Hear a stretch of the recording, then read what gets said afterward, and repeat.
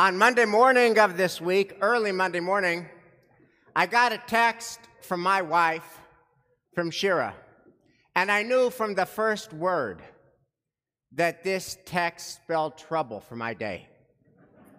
Shira was in Chicago for work, and I was flying in from Israel. I was in Israel last week. I was in Yerushalayim last Shabbat with her father, Rabbi Goodman, 94, and I took the red-eye that leaves Ben Gurion at 12:30 and lands at Logan at about 6 o'clock in the morning, and we land, and I open my phone, and I see a text from my wife, and I see the first word, and I know I'm in trouble. The first word is honey. Shira says honey when in the text she's going to ask me to do something that she knows I don't want to do. So this is a verbatim recording of this text. I'm in the plane at Logan, 6 a.m. Honey, hope your flight home was good. Thank you so much for visiting Dad. Hey, I'm just wondering if you could do something today. Today is Halloween, and we don't want to be the Scrooge of Montrose Street. We don't want to be the only house the light is not lit up. So would you have some time to go to CVS today and to buy some candy for Halloween, and then to turn on the light and to be there when the kids come tricking and treating, and give them the candy that they should find our home a warm place on Halloween? XXOO me. Now, how am I supposed to say no to a text that begins with honey and ends with XXOO me? So off I go to CVS. By off I go, I mean off I go 11 hours later, because it was a day of reentry. So I get to CVS in Newton Center at 5 o'clock on Monday, October 31. And I immediately see the problem. The candy shelves are bare. So I go to the clerk at the counter, behind the checkout counter, and I say, hey, do you guys have any candy? He says, candy? I say, candy. It's Halloween. He says, you know, you're kind of late. We're sold out. I'm like, but my wife, she said honey. She said, honey, can you help me, please? He said, let me see what I can do. And he leaves the checkout counter, and he goes away to the bowels of the store to see. And I wait, and I'm not going to lie, I pray. I pray for a Halloween miracle.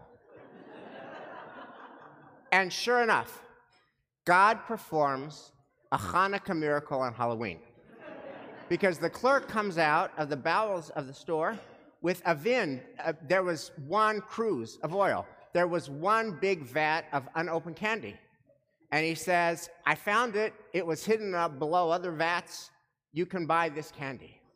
And he opens it up, and behold, Halloween candy. I can answer the honey text. So this is perhaps more detail than you're expecting. Perhaps more detail than you usually get on Shabbos morning in shul. But I got Kit Kats, Babe Ruth bars, caramel Twix, Reese's in all sizes and shapes, and M&Ms filled with peanuts, chocolate, and I did not even know they had caramel filling. So I had 5 big bags. And then I go to the self-checkout counter at CVS. Now, self-checkout and me, we have a complex relationship. To be honest, we're in therapy together. Because it's just never seamless. It just is never a non-event. And it worked on Monday as it always works. It starts promisingly. I touch the screen, and I start scanning, and then after an item or two, the self-check machine gets mad at me and says, I refuse. I refuse. I want to see the store manager. And before I know it, the store manager appears, and this is the really triggering and traumatic part. The store manager has to take out an override card and overrides and then finishes up the transaction. And I wonder, how is that even self-checkout if I need the store manager? Long story short, I end up with the Hanukkah Miracle on Halloween, 5 big bags of candy. Now, I go home. I'm on a roll. I'm trying to be a good husband, honey. And I turn on the lights. I put the candy in a bowl. And this is really how it plays out. It's about 5:40 at this point. I am reading in our dining room Danny Gordis's book on Israel. Israel, A Concise History of a Nation Reborn. I'm reading chapter 2, which is about how the biblical story prefigures what the modern story. And the particular part that I was reading was about Israel's tough neighborhood, then and now. So I'm reading, in 721, Assyria destroys the northern kingdom. Ding dong, trick or treat. And I offer the candy, and they take it. Happy Halloween, kids. In 586, Babylonia and Nebuchadnezzar destroy the first kingdom. Ding dong, trick or treat. How can I help you, kids? Take some candy. Happy Halloween. In the year 70, Rome destroys the Second Temple and exiles the Jewish people for 1,742 years. Ding dong, trick or treat. And they take the candy. Now, it is possible, perhaps, that 5 big bags of candy was a wee bit excessive. I had, all told, 8 customers all night. The next day, Shira calls me, and she says, hey, how was Halloween? And I said, you know, honey, I feel like an idiot because I spent $50 on candy, and there were 8 kids. And she says, $50? And then she says, no big deal, all good, thank you, love you. Now, why am I telling you this sad miracle tale of the Halloween Hanukkah miracle and all that uneaten candy?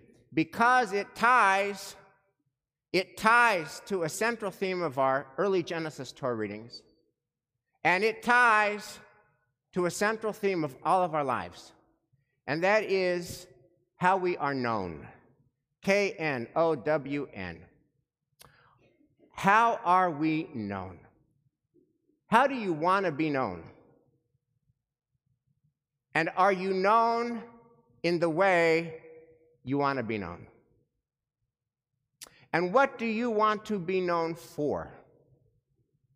What is it that you want to be known for? And are you known for what you want to be known for?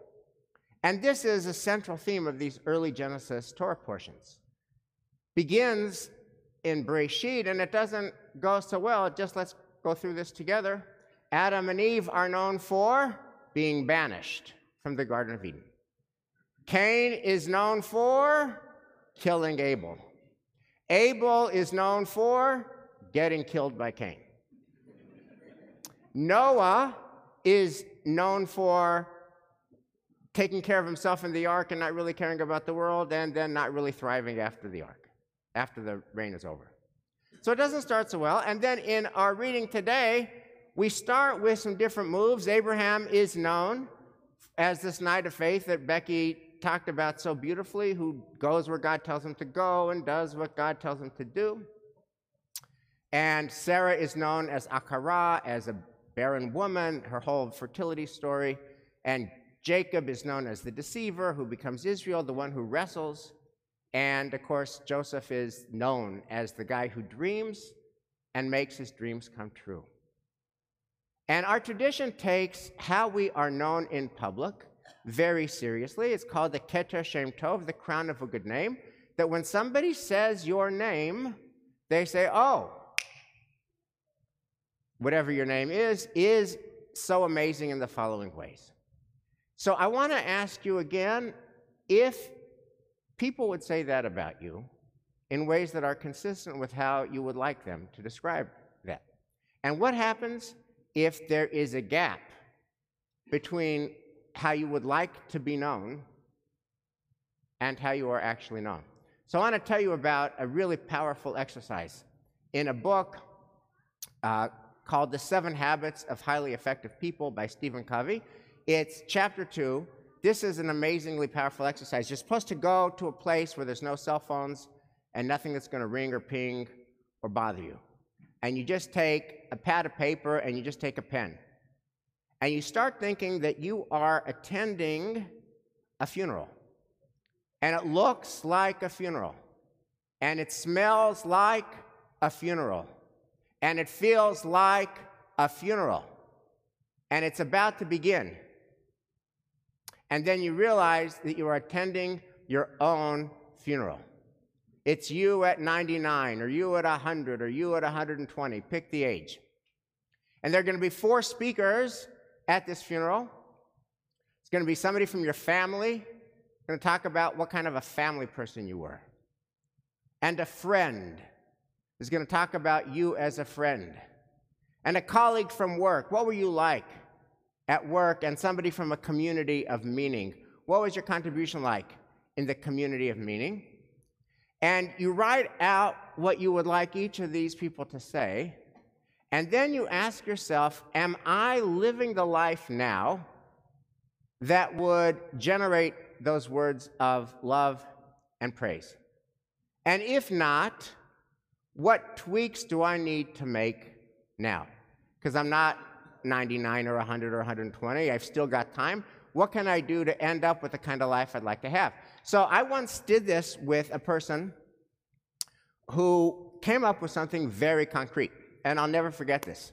At the end of the exercise, and he was reporting out what he had learned about himself, he said, what I would like people to say about me is that I really respected everybody. I respected their humanity.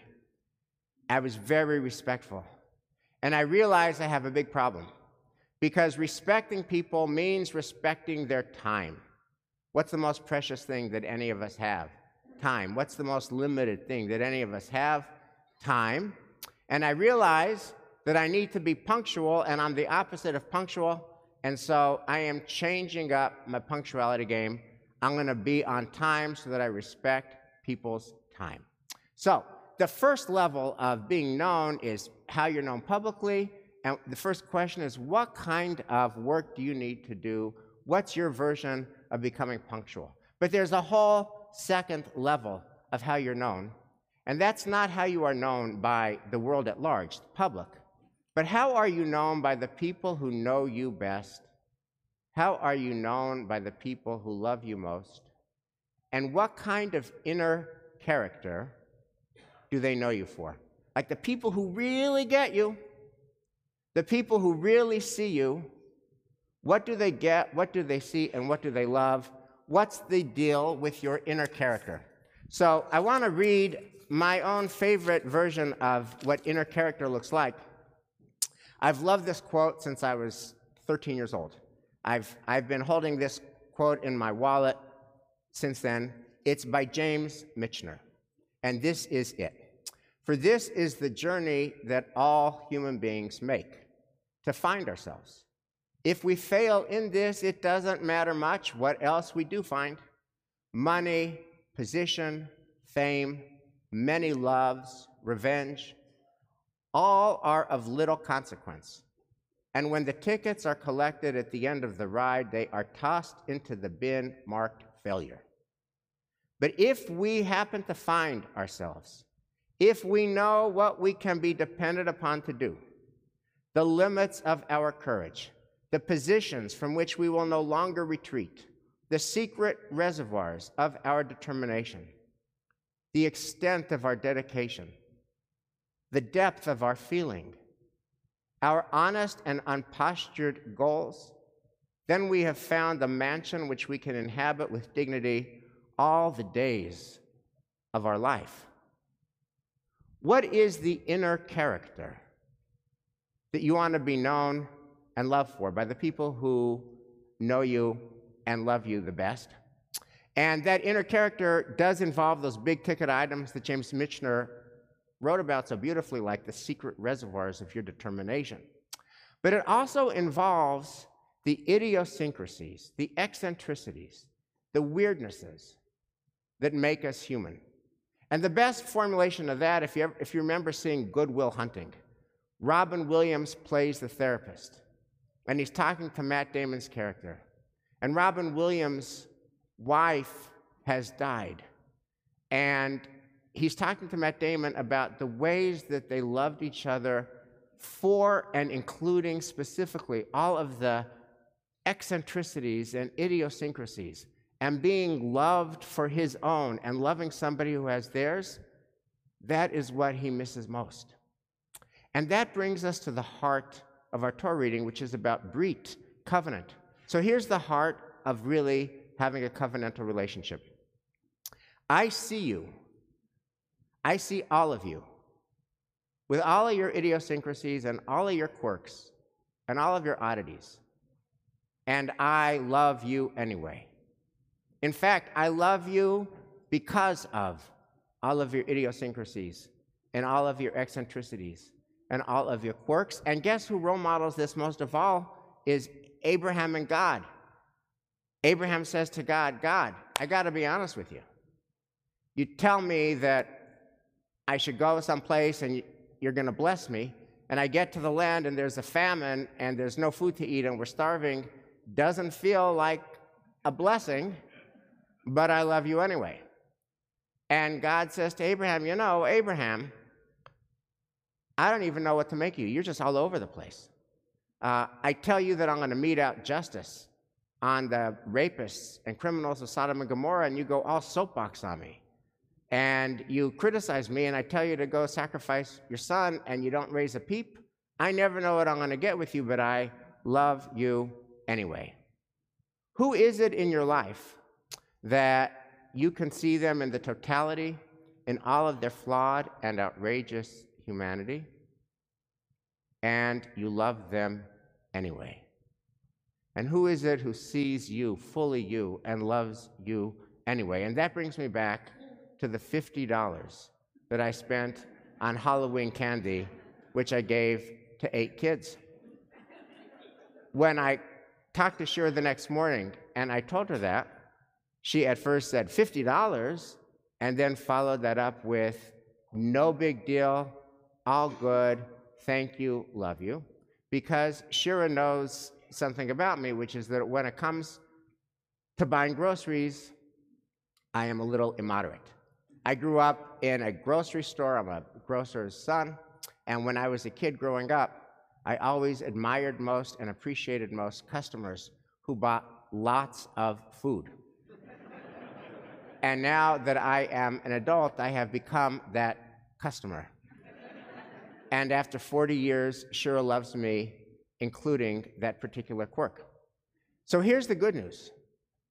How we want to be known publicly and by the people who know us the best and love us the most is something that can change. And if we do the work and love people the way we want to be loved, then we can be known in the ways we want to be known, not when we're 99 or 100 or 120, but now in this middle of this glorious adventure called living our own lives. And if you want to celebrate the glorious adventure of living your own life with chocolate, if you want a Kit Kat or a Reese's or M&M's, come see me. I will give it to you for free. And sadly, this offer of free candy lasts forever. Shabbat Shalom.